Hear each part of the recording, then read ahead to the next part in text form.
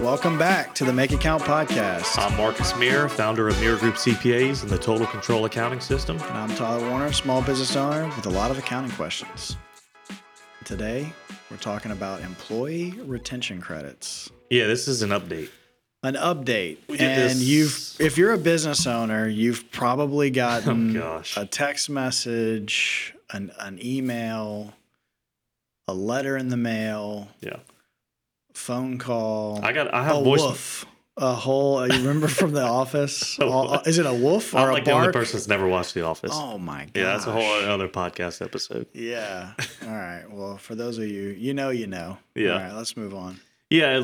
I was gonna say I think if I'm looking around for my phone, I don't see it. But if I pull my phone out, I have 3 voicemails right now with, just hey, this is Jeff from Tax Credit Solutions, just following up on that $26,000 per employee you're owed. Yeah. So what I want to do today is kind of unpack it again. And we did the basics on it. I'm looking at this. This was in November of 2021.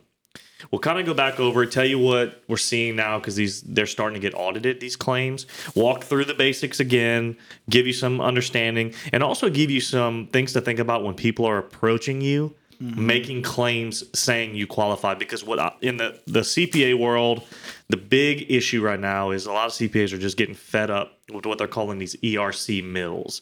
They're literally like these companies that are just sprung up because they see a huge opportunity to because their fee is based on the credit. So CPAs can't do it. We can't charge a contingent fee. We can charge a value fee, but we can't say, I'm going to charge you 15% of the tax credit. Like we can't charge a fee as a percentage It's of almost like, in my understanding, like it'd be like if like how lawyers sometimes get paid based on like the case winning, not what do you call it? Yeah, like getting a judgment. Yeah, exactly. Yeah, so if case. the client gets $1 million in a legal case, the attorney gets paid a percentage of that versus just charging a standard professional services rate. Right. Like we can't. So CPAs can't do that. We can't charge we can't charge a fee contingent on a tax outcome. Because the thinking is the tax outcome is fixed. Like you're entitled to these credits whether I file it or not. Right. And so now, like, we charge kind of a value fee based on the amount of work to do and all that, but we don't tie it to the credit. And I'm only saying that to say these credit companies are coming out because they're like, shoot, we can see people that get $1 million credit. We charge them 20%. The business owner's like, win-win. I was never going to get this $1 million. I'll give you $200,000. Sure. And they really tout that you qualify. That's the first kind of thing I would say is if you're getting these letters, I've seen letters that they spoof an IRS letter and it's like, you're entitled to $26,000. We'll talk about what the $26,000 mean, or the voicemail I just referenced. They pop up, they file these claims for you, and they make all kind of disclaimers about what they will and won't do. And most of them is, we won't defend you in an audit. We won't really support you. And you don't even know if this company is going to be around. So it's becoming like this big deal. And then I think what's happening too is you go the other way. It's getting people that probably really legitimately qualify that are probably scared and may not qualify. So what I want to walk through is break through the noise a little bit about all these ERC mills coming at you saying you qualify. And the spoiler is a lot of people don't qualify. But then also tell you how to do it legally, ethically, and professionally and get the claim you're entitled to. Okay. Legally, ethically, and professionally. I know. I know. Beautiful. Didn't that roll off the tongue? Yeah. Let's do it. All right. So let's talk how you qualify for the credit. Okay. 2 ways. One is you had a suspension of your operations. And the way I was reading here is the article in the Tax Advisor. It's a 2-part test. It's you must establish that you were shut down pursuant to a government order in effect, like literally federal government, state government. Like the perfect example is the restaurant. You can't have in-house business. You can only do takeout. Right. And that order has a more than nominal impact on business operations, either due to suspending them or requiring modifications. Okay. Bunch of words there, all to say this is the area that the ERC mills are going after, the highly subjective shutdown areas, which is subject to interpretation. Beware. I would say buyer beware here because it's a 2-pronged government order in effect and more than nominal shutdown. I'm not going to get into that so much to say if somebody comes at you and your CPA has said, I don't think you qualify, and they're claiming you do on this criteria, I would pause. I would say that's one of the takeaways. If they're saying, oh, you had a cargo container outside of LA, remember that when that was a and people are claiming that was a suspension of your business. Well, does that also meet the government order in effect? Like, you got to think through these things, and people are taking really hard to defend positions to qualify you for the credit. Because that's the more subjective one, the one I think is more fraught with error, quite honestly, and where you can get in a lot of trouble. Okay. The second criteria is what they call a significant drop in revenue. I don't think that's the exact term, but basically what you do is you compare your quarterly revenue, and revenue is defined what most people would think is revenue, but there's things like interest income and gains on sale of assets and all that gets thrown in there. You compare your income on a quarterly basis in 2020 to 2019. So first quarter of 2020 to first quarter of 2019, or first quarter of 2021 to the first quarter of 2019, so on and so forth. So always referencing to the quarter in 2019. Your revenue had to drop. In 2020, it had to drop 50% or more. So hard to meet that. Yeah. In 2021, it had to drop 20% or more. Again, relative to the same quarter in 2019.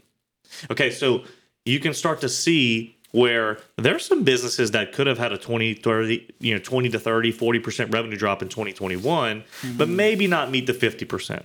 Okay, so that's the criteria to qualify under that revenue drop. All right, take it a step further. Where are they getting the $26,000? Okay, the $26,000 is a combination of two things. One, it's the $5,000 maximum credit you could get per employee in 2020, and $7,000 per quarter in 2021 for 3 quarters. So that'd be $21,000 in 2021 maximum. $5,000 maximum for the year in 2020 totals $26,000. Okay. Follow. Got it. Okay. So let's unpack it a little bit. Put some numbers to it. It's always the best example. Let's just say, and then, you might ask the question, why not fourth quarter of 2021? Well, the answer is by law, they just ended the program. They said there is a caveat for what's called what is it called? Recovery startup business. Third and fourth quarter of 2021, if you weren't in business and you started a new business, you can take up to $50,000 in this credit for third and fourth quarter. So that's an interesting side note. Not a lot of clients or taxpayers realize that. But if you had a new business, you couldn't meet the revenue drop. You didn't have a 19 revenue. Right. You can do what's called a recovery startup business. I think it's if you started your business after February 15th of 2020. I need to check on that, but it's essentially, I think that's the date. All right. Let's say 2020 second quarter, you did $60,000. Let's say $40,000 of revenue, and in 2019 second quarter you did $100,000. You would have had a $60,000 drop. That as a percentage of 2019 is 60%. So you would qualify. Here's a quick thing to remember when you're thinking through the revenue drop. If you qualify in one quarter, you automatically qualify for the next. But it's two different ways you qualify, but then I'll go through that. So in 2020, the law reads, you get the credit for the first quarter, the revenue drops 50% compared to the prior year. And then you end it on the quarter following the month your revenue returns back to 80% of what it was. Okay. So already you can see if you get one quarter, you automatically get the next, even if your revenue went up, because it's the quarter following the quarter your revenue went up to 80% of what it was. Okay. So all that to say, in 2020, you're going to get 2 quarters. If you meet one, you get the next one. End of story. 2021 has a different rule, but allows you to do, in effect, the same thing. So 2021, again, you have to have a 20% revenue drop. Okay, so let's put some numbers to it again. 2019 second quarter, again, $100,000 of revenue. Let's say 2021 revenue, second quarter, $70,000. That's a $30,000 drop, 30% revenue drop. You qualify. Okay. Now you automatically qualify for quarter 3 based on this rule. There's a rule that says you can use an alternative quarter to determine if you qualify. So in the third quarter, you could just say, well, did I qualify in the second quarter? Mm-hmm. Yes. So in effect, you always get subsequent quarters. Different rules in 2020 and 21, but the same effect. So it's really kind of taxpayer friendly. If you qualify at any quarter of 2020, you automatically get the next. Same thing in 2021. Okay. All right. That's qualification. Now we get into how is a credit claimed. The credit is, in 2020, it's a maximum of $10,000 of wages at a 50% credit level. So $5,000, that's how you're getting it. Before, and I should have jumped in a minute earlier. So you mentioned there was two ways to kind of like qualify, right, and there was some discrepancies on those. And so as far as the second, the math part, right, that should be pretty black and white, right? Math part is black and white no matter what method you use to qualify. Okay. Yeah, so you had the shutdown, like government said you had to shut down, and it was more than nominal. Yeah. So wages paid during that period qualify. Right. That's black and white, how you filed. Well, that's subjective. The credit is black and white, I think is what you're pointing to. Okay. Then the revenue drop is just a way to qualify you. But then if once you qualify, you're in the same boat no matter what method you got to qualify. Okay. Only difference being, under the suspension method, you only can claim wages during the period you were actually suspended, like shut down. Okay. Under the revenue drop, you get all of the wages for the quarter you qualify. And like I told you, in 2020 and 2021, if you get one quarter, you always get the next. Okay. So you're talking about the wages you pay during the qualifying quarters. Okay. Okay. All right. 2020, doesn't matter what quarter. It matters what quarter you qualify, but my point is, you get $10,000 per employee for the whole year. So if you qualify for second and third quarter, if you pay that person $10,000 in the second quarter, that's the most you're going to get. 2021, it's $10,000 per quarter per employee, and it's a 70% credit rate.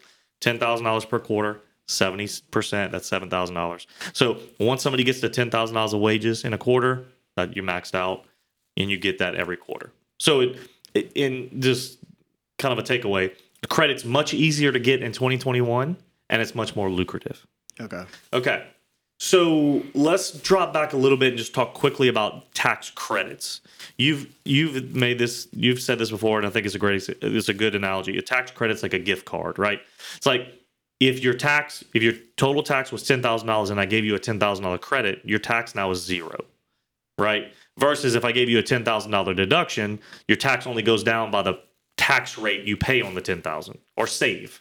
So if you're in a 25% tax rate and you get a $10,000 deduction, your taxes just went down $2,500. Gotcha. So credit's way more lucrative, advantageous, whatever word you want to say. Tax credit's way better, right? It's like money back in your pocket. And in effect, the employee retention credits, you literally get a check. Like if you had a claim for 120, like I have a client, they have a $2.3 million claim. Like they're going to get, it's for multiple quarters, but let's just say they send it in one check. They're going to get a $2.3 million check plus interest. Like literally, I've seen the checks. It's crazy. Wow. So that credit is ultimately, normally a credit's not taxable income, but in the employee retention credit, it's taxable.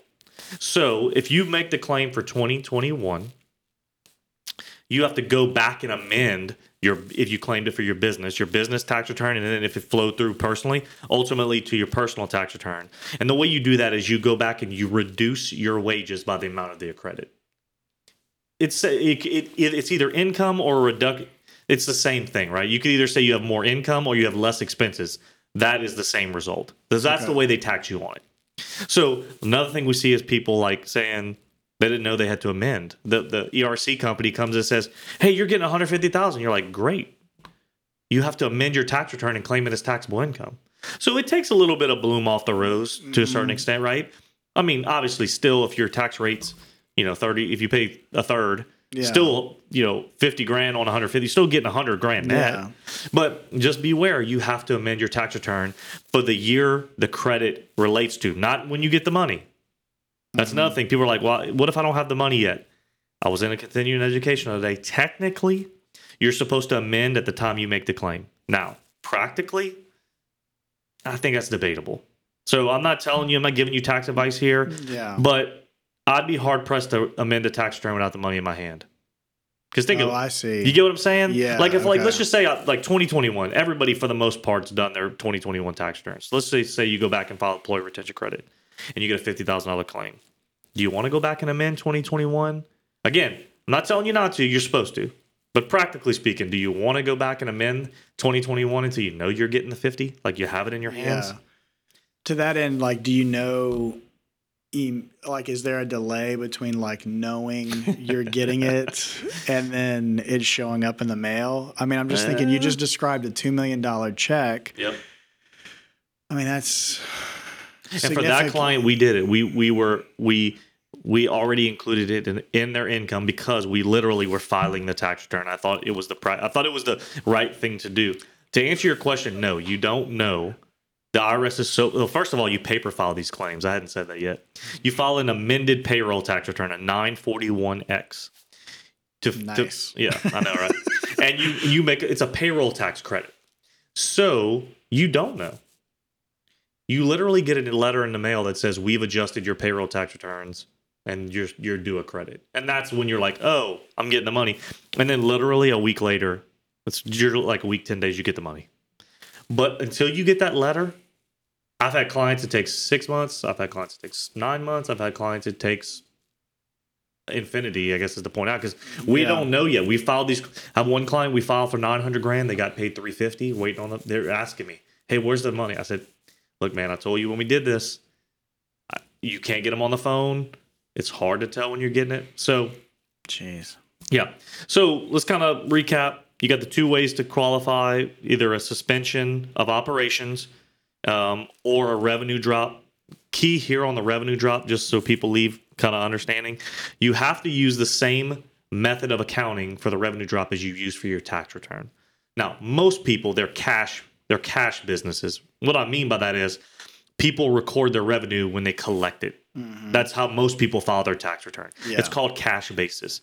The other method is accrual method, which is you record income as you earn it, meaning as you bill people, whether they've paid it or not, it's income. Yeah. So just be thinking that's the method you have to use. If you ever read Accounting for Dummies, you'll get the hang of it real quick. You've read that, right? It's chapter 1. That's as far as I got. You did read Accounting for Dummies. You said this is the time of year when I usually get real ambitious about accounting. Is this when we tell the story about you walking to the office barefoot from 3 miles away? Is this what we talked about? Did that come? There's a backstory to that. Yeah, probably. Yeah. It's the time of year we're all making new goals, getting ready for the new year. For you, it was to be a more informed accountant, or to be an accountant. Yeah, and look, here I am. And here you are, co-hosting a podcast. Right. Yeah. So, you got to amend the returns. You got to pick it up as income. You got to know what method to go under, and then let's just go a little further here, and I'll give you some nuances because you're not going to be filing a credit, but you at least need to know about this. If you got a PPP loan, it even further kind of makes this muddy. So a PPP loan, when you file for PPP loan forgiveness, you have to report to them wages that you said you paid. And that's the genesis of the forgiveness, right? They gave you a loan to pay people's payroll, and other expenses are included, but let's use payroll for this. You had to say, hey, I used that. You gave me a $100,000 loan. I paid $100,000 of wages. Forgive the loan. We're all good. Okay. If you did that, which most people did, you cannot take those same wages for the employee retention credit. You can't use them for both.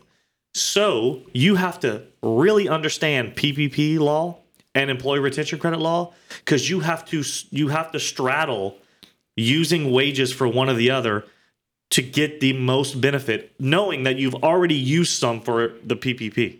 So, you got to know how to work that system, essentially. I'm making it sound like more sinister than this. You got to know the law. Yeah. You have to know, well, I could, because that person is an owner, I could only use a maximum of X for their PPP. Therefore, the remainder can be used for ERC. But if you don't know the PPP law, you don't know how to do that allocation. Yeah. You know what I mean? You could be way overstating it. And so that's my point where I led at the beginning to say was there's a very professional way to do this, that you're totally qualified for the claim, but you got to know how to allocate between the two. And that's where that knowledge of the law comes in. Yeah. All right. What's the bad? You mentioned earlier there's some bad things that happen. Let's finish it off with just scare us, man. I mean, look. Well, I would say this. Obvious. Go ahead. I was just thinking. The mills, right? All these mills are popping up and it's probably because, like you said, they can now make an offer a lot of people won't refuse, but also I'm thinking they don't have to deal with the repercussions. Right. I know if you guys, am I getting it right that like there's a certain like reputation your firm has with an audit that's gonna like, do they keep track of like, man, okay. I don't know that overtly, but I would think look, first of all, the background is the IRS that audit many people that don't have the manpower.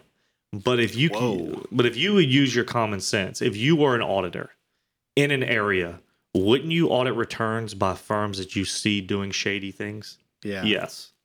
But yes, I have an ethical standard. Our firm does. We're CPAs. We're licensed. I have an ethical responsibility. Like, I want to do it right. First of all, that's how I want to practice anyway. Sure. But a lot of these ERC mills, I can't speak for all of them, but they are coming out and blatantly saying people qualify when their CPA told them they didn't. You want somebody there to defend you in an audit, to represent you. They may not be around. And the point, so you asked me what's the bad news? The bad news is when you file a tax return, you as the taxpayer and sign that, you're liable for it. Now the CPA or tax preparer can get in trouble too. There's paid preparer penalties, but ultimately the responsibility is on you as the taxpayer when you file your tax return. So tread lightly. If it sounds too good to be true, it might be. Ask somebody. Get a second opinion. That's in regards to audits, I was on a continuing education webinar the other day.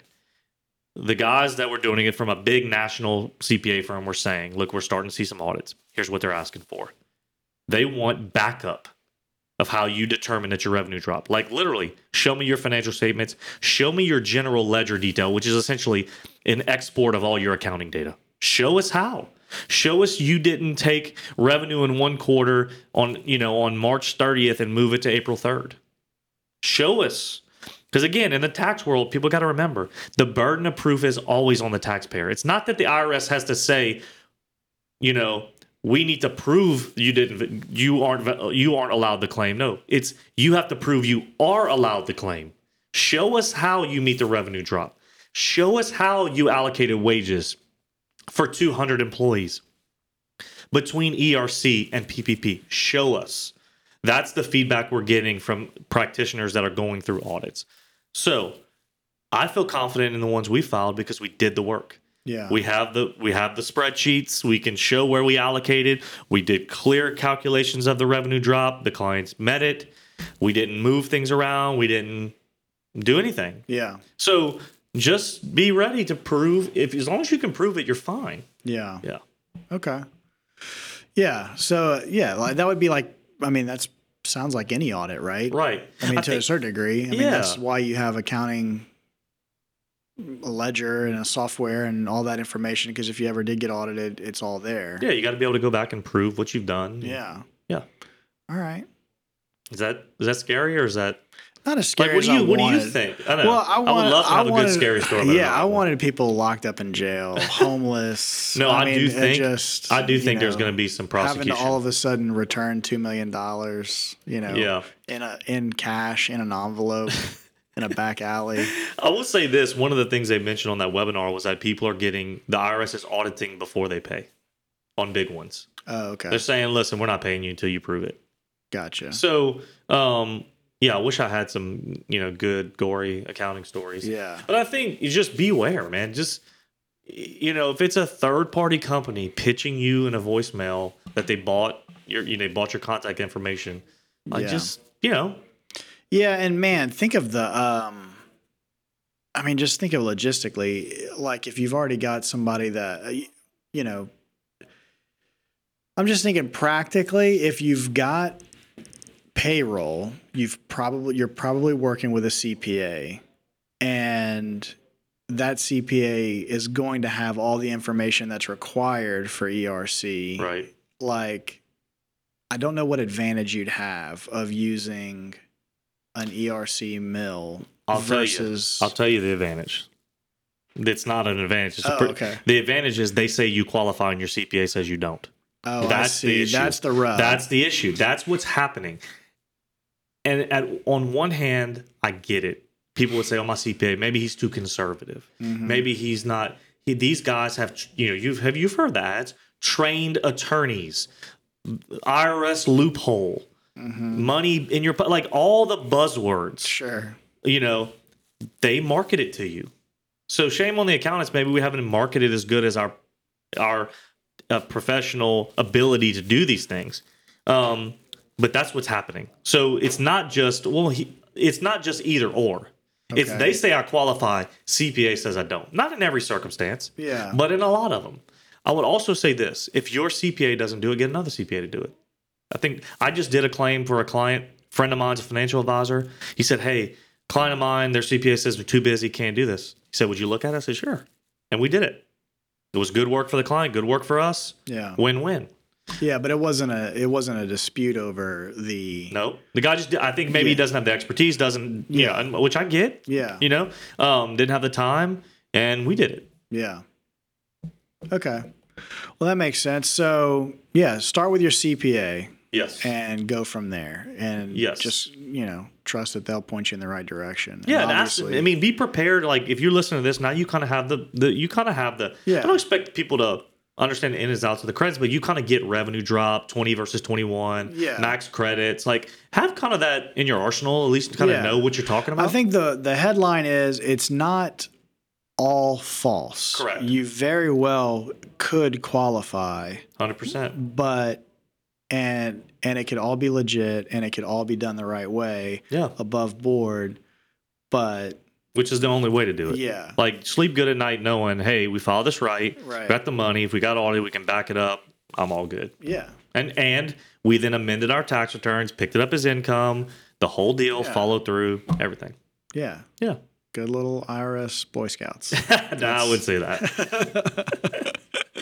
All right. Well, we'll end it there. Yep. And look, as always, you know where to go when you need help. Mir.group, and you can find all the other resources there as well. Yeah. And if you're scratching your head, wondering, hoping you get some ERC credits, then give them a call, reach out, they can help. Yep. See you next time, guys. See ya.